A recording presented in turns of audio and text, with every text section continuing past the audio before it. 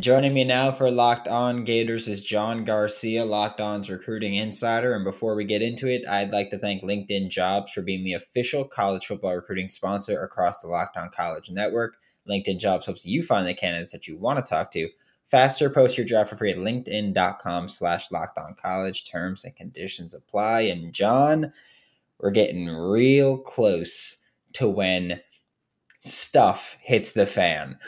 We're getting real close to it here. And I mean, at this point today, Samson Okunlola is committing because, of course, this is coming out Thursday. So Samson Okunlola is committing today.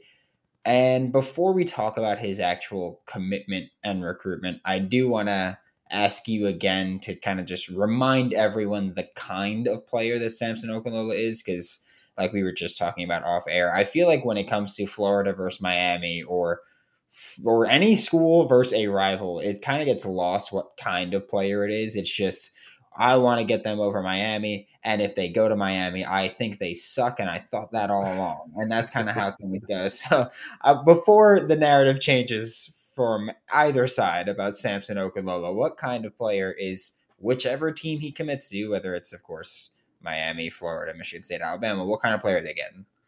Yeah, interesting top four there. He told us he was going to come out with the top five, trimmed it to four. Wonder who that school on the outside looking in was, maybe Oregon. But yeah, Samson Okunlola, very good at football. Now, I think, like you said, it gets lost in the conversation, but when you're 6'5", 310 pounds, and you carry that like it's 275, and you move like you're 275, there's just a lot to like about the true blindside potential as a left tackle relevant to Okunlola. He has all of the length and movement skills that you want. And obviously, as a run blocker, he likes to make pancakes. I mean, there's a reason that his nickname is the Pancake Honcho. He is absolutely lower body dominant. He plays with great leverage. I've seen a ton of tape of him getting lower than players he's blocking that are 2, 3, 4 inches shorter than him. So there's a lot of great leverage, discipline, and consistency with Okunlola's game. And then on top of that, great length, great movement skills, which really open you up to more of the modern asks of the offensive tackle position. A lot of zone blocking schemes, obviously a lot of pass protection at just about any school that you go to these days outside of, the service academies. So there's a lot of balance and just kind of a well-rounded game when you talk about Samson Okunlola. That's why for us at Sports Illustrated, he was our number one offensive tackle in the country, top 5 overall prospect. And as it stands for one more day, the highest ranked uncommitted recruit in all of the country. So there's just a lot to really love about both the floor and ceiling for Okunlola. I think there's still room for him to improve from a technical standpoint. And then I think physically, he's close to maxed out. He looks like he's preparing for the NFL draft as opposed to being a college freshman. But there's still going to be some toning up to do, and probably more strength to be added to his strength of lower body dominance right now. So I think he's one of those rare prospects, Brandon, where we love the floor and the ceiling simultaneously. And when you have all of those traits with an elite frame at a premium position, you're going to be extremely coveted. And that's why this is the next great Florida, Miami, Bama sort of recruiting battle. Yeah, and I mean, you mentioned it's an interesting top 4, which, by the way, we spoke about him, was it 3 weeks ago or so, whenever he went on his first visit to Florida. And I remember he said to you, he's like, hey, top 5 coming soon. And then it just Yep. didn't. And then a top 4 came out Yeah. like 2 days before his commitment. So that was just funny to me. Like, once he put out the top 4, I was like, he said he was going to do this, but I didn't Correct. think it'd be this close. But what is the latest on Samson Okunlola's recruitment and commitment, which is, of course, later today? Yeah, look, no disrespect to Michigan State, but I really view this top group as another Miami versus Florida, Florida versus Miami battle. And then just the caveat of you can never, ever count out Alabama, especially this time of year. I know Miami fans have been sweating about Cormani McClain. Gators fans have been curious about Kelby Collins. Anybody Bama kind of zeroes in on late in the cycle, it's very hard to discount them. So while I don't expect Alabama to win the recruitment on Thursday or today, I do expect them to make some noise down the stretch. And there's always a prospect or two we don't associate with them that they inevitably end up winning. That said, this is just the latest, greatest Gators Hurricanes recruiting battle. Both programs have hosted him twice. Both programs have hosted him for officials. Both programs hosted him for games this year. And depending on when you make phone calls to Gainesville or Coral Gables, you will get varying levels of confidence from both of these coaching staffs. There's almost a cautious optimism coming from both camps at this time. You factor in home visits. We know the NIL conversation is starting to pick up with him. And remember, in Massachusetts, he can actually make NIL money as a high schooler. Not sure how that'll factor into the college decision, but something to keep in mind come National Signing Day. And that's the other thing, right? Where he commits Thursday, is that 1,000% where he will sign next Wednesday, right? So it just gets – there's so many layers to the conversation. But again, there's cautious optimism coming from both camps. And there's really two different visions being sold. Florida is like, hey, we're going to run the football. We've got great interior talent. We need that exterior offensive line talent to balance us out and help us get over the hump. At Miami, it's like scrapping everything, total rebuild, and you need to be a part of that. What's interesting about Okunlola's approach is clearly he's open to some type of reconstruction when it comes to his college decision. Outside of Alabama, those other three schools have really had ups and downs and plenty of downs in 2022. So he is one of the few recruits that feels very open depending on the colleges that are looking at him. He didn't just go, hey, it's Bama, Ohio State, Clemson, USC, Georgia at the end. He was clearly open to some rebuilding efforts. And I think there's a curiosity with him that reminds me of the greatest personalities of offensive line recruits that we've covered in the last few years. And I think that curiosity is good for his recruiting process because I think it keeps the door open really until the 11th hour. Doesn't mean I think he's still considering 4 schools, on the day of his commitment. But I very much believe he could have woken up today and not 100% know, hey, I'm going to school X at my commitment ceremony. I do believe because of that curiosity, because of the longevity of this recruitment, I do believe that the door is still somewhat open for both Florida and Miami, even though it's such a different sell from each program. So will be fascinating. I get the sense he's definitely playing his college ball in the state of Florida as things currently stand. I think it would be an upset if he ended up outside of state lines. And right now it feels pretty darn close to call. I was on the phone with a Miami source last night before we recorded this, and there was, again, kind of just cautious optimism. We feel good, not great. And it feels the same coming from some of the Florida folks I've spoken with here. So it could all boil down to this, Brandon. I don't think Sampson has told any coaching staff where he's going. And that is rare in this day and age. Usually it's like, hey, day before, look, I'm going here. Thank you for recruiting me. I hope to keep the communication open. See you in the portal maybe one day. Usually that's how it goes. It feels like as we record this, that Sampson has not made those courtesy phone calls just yet. And that's why nothing feels concrete going into his decision in terms of who the actual favorite is. Miami, longtime favorite. Florida clearly has made up a lot of ground over the last month and a half. 2 visits from him and his family. So you really could start to build the argument for either school. Yeah, and like I told you before, I'm ready to be hurt again, no matter which way it goes. I feel good, but I'm so ready to be hurt. The Florida Gators are now 10-point underdogs against the Oregon State Beavers this Saturday. That number has gone up. BetOnline is your number one source for all of your betting needs and sports information. And I've been using BetOnline for 6 years almost now. I couldn't be happier with it. It's got so much, not just basketball, baseball, football, soccer, World Cup, thank you, hockey. Thank you, Ovi, for the hat trick. Appreciate you the other day. But it's got everything, not even just sports. You can bet on TV shows, reality TV, award shows. You could head to the website today or use your mobile device to learn all about the trends and action. Check out Bet Online. It's where the game starts. Next up on the defensive side of the ball is Desmond Ricks, another guy who, well, Alabama's in it with Florida, and then Florida's pushing, and of course, DBs especially. You can never count out Nick Saban or Alabama. But Desmond Ricks has a commitment date set of December 22nd, so a week out now. How do we feel about his recruitment, and what's the latest on him?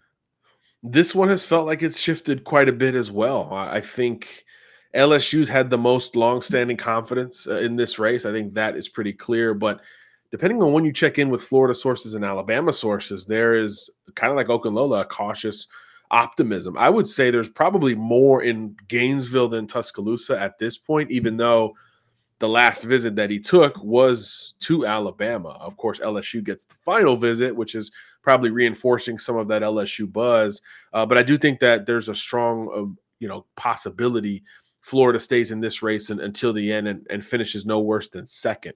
It could become a classic LSU Florida battle for a Corey Raymond target, which is perfect from a journalistic standpoint. So yeah, I'm curious to see how that LSU official visit goes. The Tigers and Brian Kelly are bringing in a lot of commitments for that final weekend to help reinforce the message and I guess not the rebuild anymore, the SEC West title defense all of a sudden, which is still kind of weird to say.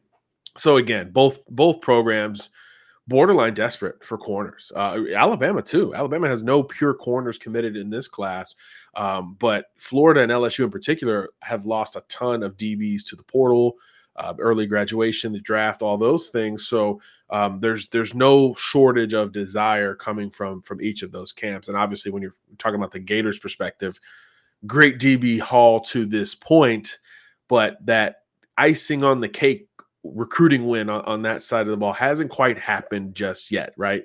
There's been a lot of candidates, but you haven't hit that final apex from the defensive back position in particular. Of course, the Cormani McClain miss and different developments thereafter. So I think optically you'd like to win with Desmond Ricks, but I think LSU could be more desperate for that pure corner in this class. I think Florida's got a couple already verbally committed. How does that factor in? But I mean, it's an IMG kid, so I'm sure he's not worried about competition and who else is there. But just me casually, those are some things that I think about in terms of how much emphasis is being put on the need for a Desmond Ricks. Although, of course, all three schools would certainly take him in a heartbeat.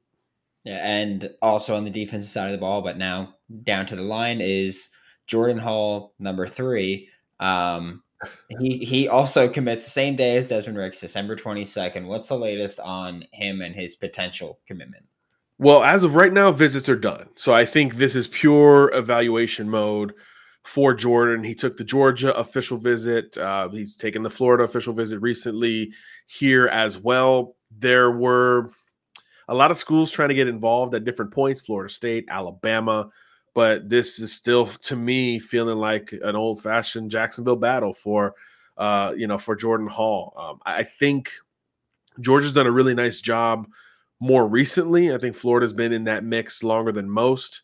Georgia got the last visit to campus, but Florida got the last home visit, which I do think is very important. It really does feel like there's still evaluations to be made in this recruitment. Obviously, when you look at Georgia and Florida, just from a recruiting perspective, a lot more opportunity at Florida on the front end. How important is that to Jordan Hall relative to development and building long-term for, what's been the best and most talented defense in college football the last few years up in Athens? I think that's really the contrast that he's looking into. Do I want to be, looked at as a Jalen Carter type who gradually gets in there and becomes a star? Or do I want to be a Gervon Dexter who's like jumping right in as a true freshman and having that potential impact? He's built a little bit like him as well, which is interesting. So both Floridians, both paths to the NFL, both of them are going to get drafted pretty darn high in the next few months, but different paths. So curious to see how Hall goes down that path in the 11th hour. I do think, again, Bama's in it, but probably on the outside looking in at this point, much like we've said with Ricks and Okunlola, but you never quite count them out. But I do expect Hall to be a Gator or a Bulldog when all is said and done. That one, again, kind of like Okunlola, very close to call. Georgia, more longstanding buzz. Florida has made up ground there recently as well. So it seems like I'm saying the same thing as I say it out loud here. So you've got a puncher's chance or better for a lot of these big time recruits. You got to hit. You got to hit on at least one or two of them down the stretch, even though the class will still be top 10. It'll still be a very strong group overall. We know optics and perception and momentum is very important in recruiting. And look, this was the time of year last year where Billy Napier started hitting home runs. He started upsetting other schools in some of these recruiting wins, Shamar James and a couple other players. So I think that's where that closing mentality needs to show up here one more time. Although, again, there's some commitments you're trying to hold off other schools from as well, and that's important to bring up in the end. You guys know I like to be a bit of an open book here, so this one touches home with me. I lost a teammate of mine in April 2021. When you're hanging out with friends and putting back a few drinks and a few becomes too many, and as the evening comes to an end and people start to head out, you think of calling for a ride. You're like, I live nearby. I'm a good drunk driver, which doesn't exist, by the way, that you can make it home. It's no big deal. Everyone knows the risks of drunk driving. And like I said, I had a teammate in April 2021 that passed away. He was 24 when it happened. It really sucked. But the results are often tragic and often deadly, but that doesn't stop people from getting behind the wheel, especially during this holiday season. They drive under the influence, and that's why police officers are out there right now looking for impaired drivers on our roads to save lives. Drive sober or get pulled over. Yeah, I just know that I keep thinking back to, I think it was late July when we had like John Walker committing and Jakeem Jackson. There's a bunch of names where I was like, okay, Florida could make a lot of noise. And I forgot the exact date, but it was like there were 3 or 4 names all committing. And then Florida walked away with one of them. And I was like, that's underwhelming. Just because we were like, oh, we're a hat on the table for all of them. What if they all want to play in games? And then it was just Jakeem Jackson. Well, we'll see on Walker. Florida's fighting for John Walker still. But there's 2 more kids to talk about here that are also committing next week, December 21st. Quay Rousseau, James Smith. We've talked about them incessantly, and we are going to continue to do it. But I know that I know at least what I've seen lately is like buzz towards Bama, which I'm hoping doesn't happen. But Quay Rousseau, James Smith, what's the latest on them? Well, Bama's not going to strike out, right? I mean, this is, these are 2 Montgomery, Alabama natives that are a package deal that certainly have a spot at all their schools down the stretch. Same schools we talk about with Jordan Hall. It's Georgia, it's Alabama, it's Florida. The difference here is that they've got Auburn in the mix. But interestingly enough, since the Auburn coaching change, they haven't made it to campus, and they actually have an open weekend this weekend in terms of the ability to take an official visit. Hasn't been filled yet. And they're allowed to take 2 to Auburn because they made a coaching change, but that hasn't been confirmed, 2 days out. And I think that's good news for everyone else in this recruitment, because there was always this sense that Auburn was going to hang around in that recruitment. They visited Auburn more than any other school. It's 45 minutes from Montgomery, closest school in proximity by far. There was just a sense that Auburn was going to hang in, and if Auburn was going to splash, it was going to be with that package deal and D-line duo. Doesn't look like it's going to be the case at this point, which is good news again for everyone else. I think Florida head-to-head with Auburn and Georgia has done the best job in courting both of these prospects. I remember when they visited for Friday Night Lights, it was totally a wild card, puncher's chance type of deal at that point for Florida. You're running 4th, 5th, maybe 6th at the time because Ohio State, a couple other schools were involved. And now you can make the argument that Florida is at worst number 2 for both of these guys. And I think that speaks to the job that the entire coaching staff has done. Florida has always been a factor in the Montgomery area. It just kind of is what it is at this point. And there's a lot of love from those close to Rousseau and Smith for the Gators coaching staff and program as a whole. All that said, Bama has been a hat on the table for a lot of the kids we're talking about here. This is where they're going to make their final mark, in my opinion. Again, no visit set here at the end, which means last weekend's Alabama official visit was sort of the last stop for both of these recruits. There's a there's like a double down galvanized feel from Nick Saban anytime Bama doesn't win the Natty, and obviously they're not going to qualify to have a chance to do so this year. So naturally, it's the number one recruiting class that's only going to get stronger here in the next 6 or 7 days. So I do think those are the two most likely additions for Alabama now that they've got Keon Keeley already on board. And the absurdity of their defensive line class will continue with Rousseau and Smith. But we won't know for sure until that 11th hour. And again, Florida has moved up more than any other program in this recruitment. 6 months, 12 months ago, I would have told you, hey, Bama, Georgia battle, good luck to anyone else in that race. But now Florida has positioned itself as probably the number 2 team in the race for these guys. And I think anytime you're in that spot, you've got that puncher's chance, even in the state of Alabama, much like we saw last year with a Shamar James, who felt like he was a lock for Alabama once he decommitted from Florida the first time.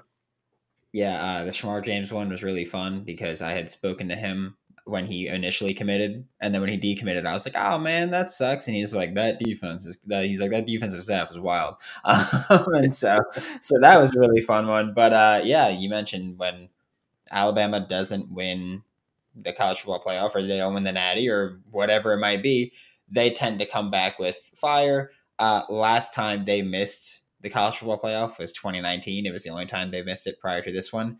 And that was a class that brought in Bryce Young and Will Anderson and Drew Sanders and Not bad. and Brian Branch and all these insane names. So I'd imagine they're about to go a little crazy at the at the end here and kind of solidify themselves. But thank you so much, John. This is John Garcia, Locked On Recruiting Insider. Catch him all throughout the Locked On College channel and on Locked On Gators twice this week. I believe we have later in the week as well. Yes, sir. It should be very fun, very busy all at once, and I'm here for it. Let's do it.